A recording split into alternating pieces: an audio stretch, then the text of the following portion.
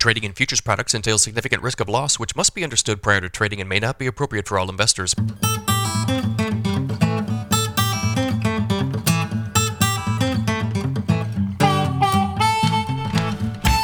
Good morning, everybody. It's Friday, January 6th. It's 5:32 a.m. Central Time as I speak here. Brian Split, good morning. Good morning, Joe. Happy New Year. You got big weekend plans? Actually, sports are starting back up after the holidays, so we've got some travel basketball on Sunday and just a few other things, indoor soccer. So not big plans, but plans I enjoy. We've got second grade basketball Saturday or tomorrow, and it started off as kind of a circus, but now the team's starting to kind of look like a team after playing for about a month. So we are excited for that. Hey, I wanted to mention your meeting here in Nashville, which is about a month away. It is. It's a month away. It'll start on Sunday, the February the 5th, with a little bit of an educational outlook. What are chart formations? Not an actual chart or technical outlook of specific markets. Some option information. How do they work? Just very basic stuff. And then the meat and potatoes of everything will be on Monday the 6th. So we're going to have a good market outlook. Very informational. Cool. If you guys are interested in that, I will put the link to the registration page for the agmarket.net meeting in Nashville. I will be there. Brian will be there. Matt Bennett will be there, of course. Let's get into some of the news here this morning. Argentina's forecast looks a little bit drier. So this map yesterday, this is the Euro model that's on my screen. Yesterday, this looked quite a bit wetter for some of these corn and soybean areas in Argentina. This morning, it looks a little bit drier. I don't know if this is why the market is up or not, but I think a lot's going to hinge on whether or not these rains hit or whether or not you see any sort of shift in the weather pattern. Yeah, Joe, it seems like we kind of get rain on the weekends, or what that's been the pattern. So we had some rain last weekend and the weekend before that. We get hot and dry in between. We saw corn and soybeans both hit some very good technical support yesterday. The uptrend from the October lows in soybeans and what would be the uptrend from the July lows in corn. And it stopped right where it should, and we're seeing a good bounce. And I don't doubt that this change in the forecast has something to do with that bounce off of those trend line supports. There's a little bit of conflict in the models. If you look at the GFS version of this, it's a little bit wetter. So I think that the forecast come, say, Sunday night into Monday could be a big deal for the markets. Speaking of those rains we had last weekend, the Buenos Aires Grain Exchange said that they were a positive, but that crop prospects are still pretty much reduced. Bean crop is 82% planted in Argentina. They should be north of 90 at this point. The corn crop 70% planted. They should be like 77. Their wheat crop in Argentina was a disaster this year. It's off like 45% versus last year. Yeah, and it was really interesting when you think back to the December WASDE report, and the USDA did not address the corn or soybean crop in Argentina. They did address wheat, so I expect that those revisions will be coming next week, and we'll see how far the USDA wants to drop the soybean and corn crop. But this meal market's been extremely strong, and it's hard to envision beans breaking substantially until that meal market runs its course. A meal rally is a real rally, as they say. That report next is the next Thursday, the 12th. That's going to be a big report. I think there's going to be a lot of changes in there. I think there's going to be Argentina crop adjustments. I think there's going to be U.S. corn demand adjustments. There's going to be a lot of stuff. We'll talk about that next week. We had a terrible week of ethanol production. This was the last week of 2022. Production of 844,000 barrels per day. That was down 12.5% on the week, down 19.5% versus the same week last year. Worst seasonal print since 2012. I think this is because of winter weather and probably the holiday schedule, but this is not good. No, and I think you're right. When you think back to the weather that we were dealing with, just how frigid cold it was, I think the ethanol run was reduced because of that. And like you said, it was the holidays. So that weather with the holiday probably compounded the effect. So we want to see a strong rebound. And obviously the weather is moderated quite a bit. Temperatures are warmer. So the run should look better on the next report. I did a premium video yesterday, if you guys are interested, about ethanol demand and also export demand for corn and how there are some problems there. If you guys are interested in that, I went into some great detail and laid out some of the worst case scenarios. Check out the premium deal this morning. We've got some fighting in Ukraine still. Putin wanted to do a ceasefire for the Russian Christmas, and he's not going to get it the way it looks. Yeah, and does the market react to it? I don't think it does. Not Maybe anymore. It's a small bounce, but yeah, these day-to-day headlines. I mean, it's a war, right? And you're going to continue to see fighting. So I don't think you come in here and try and buy wheat every time some shooting occurs. That's what's going to happen. I don't see very many people talking about this anymore, like in regard to the wheat market or to the corn market, just because the headlines haven't moved the market. I still think it's a big deal, though. Like, I still think it has the potential to be a big deal if things went in the wrong direction. It just seems like, I mean, you watch wheat futures, it just doesn't matter anymore. I mean, nobody cares about this anymore. Yeah. Back to pre-invasion levels. I mean, there's a lot of markets, and wheat's not the only one when you talk about pre-invasion levels. We're going to talk about one here in a second. Yeah. Okay. Okay, here's a natural gas chart. Natural gas lost 35% in December. It's already down 19% just this week. This is like a catastrophic collapse in a commodity market. I mean, this is crazy.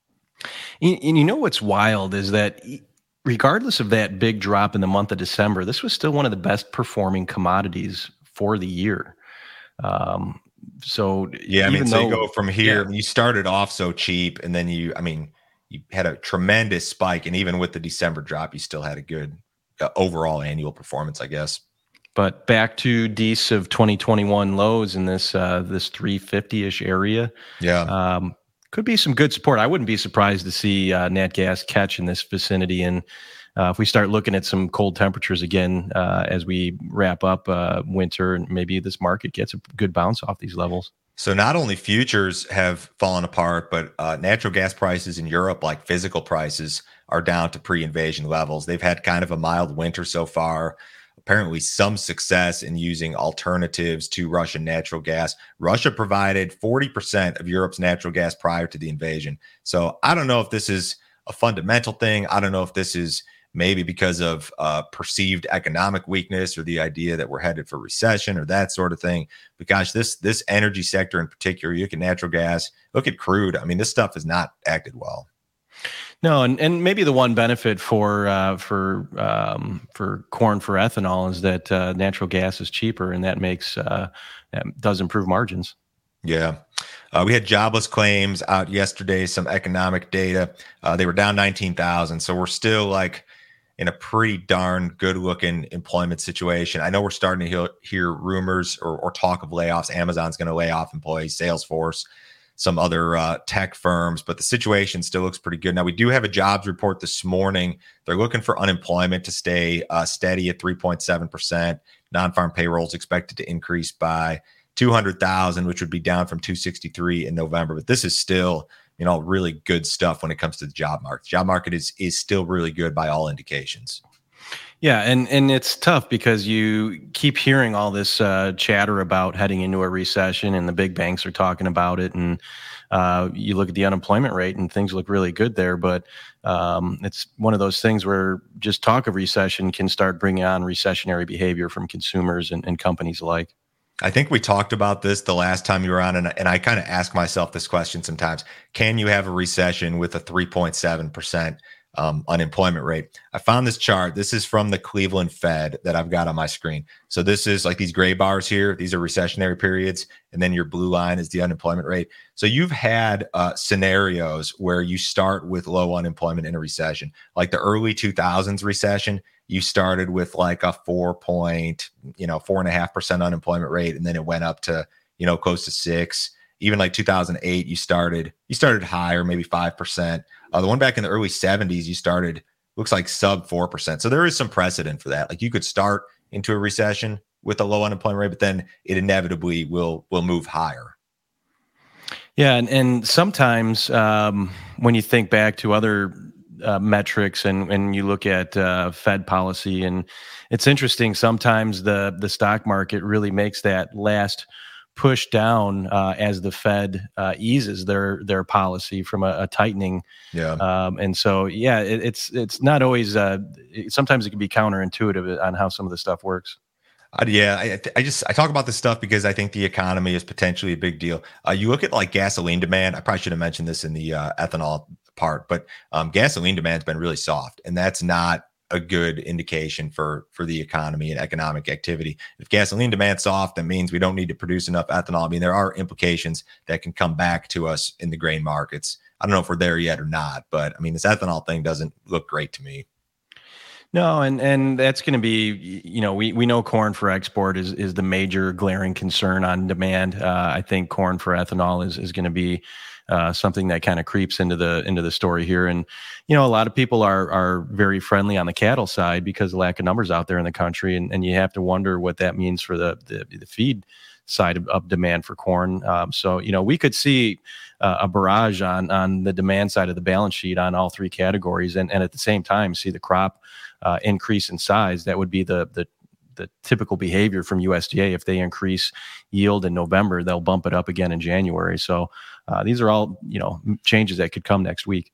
We should see some indication. So that grain stocks report is out on Thursday next week, along with the crop production in WASDE. So you get some indication in regard to feed demand, which is always tricky to gauge. Speaking of cattle, they were mixed yesterday. Feeder cattle were actually sharply lower, but have acted pretty well overall. I haven't seen much. Have you seen much cash cattle this week? No, I have not. Maybe. No, we'll see what develops here today, I suppose. Outside markets, the dollar was higher. Was the dollar sharply higher yesterday too? It was, and it looks like it's got kind of a nice rounded bottom that's been forming over the last month. So I wouldn't be surprised to see this dollar start to push back to some levels, and maybe at the very least retrace some of the break that we had from that close to 115 down to these 103 levels.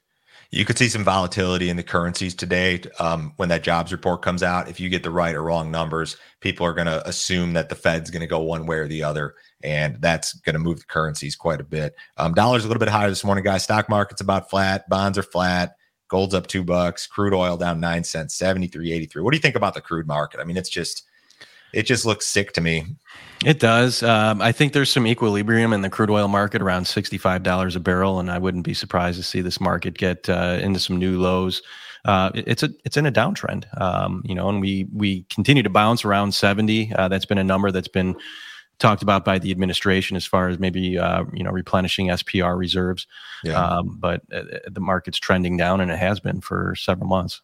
All right. Well, hey, everybody have a wonderful weekend. Brian, we'll see you next week. All right, buddy? Sounds good. Thanks, Joe. See you guys.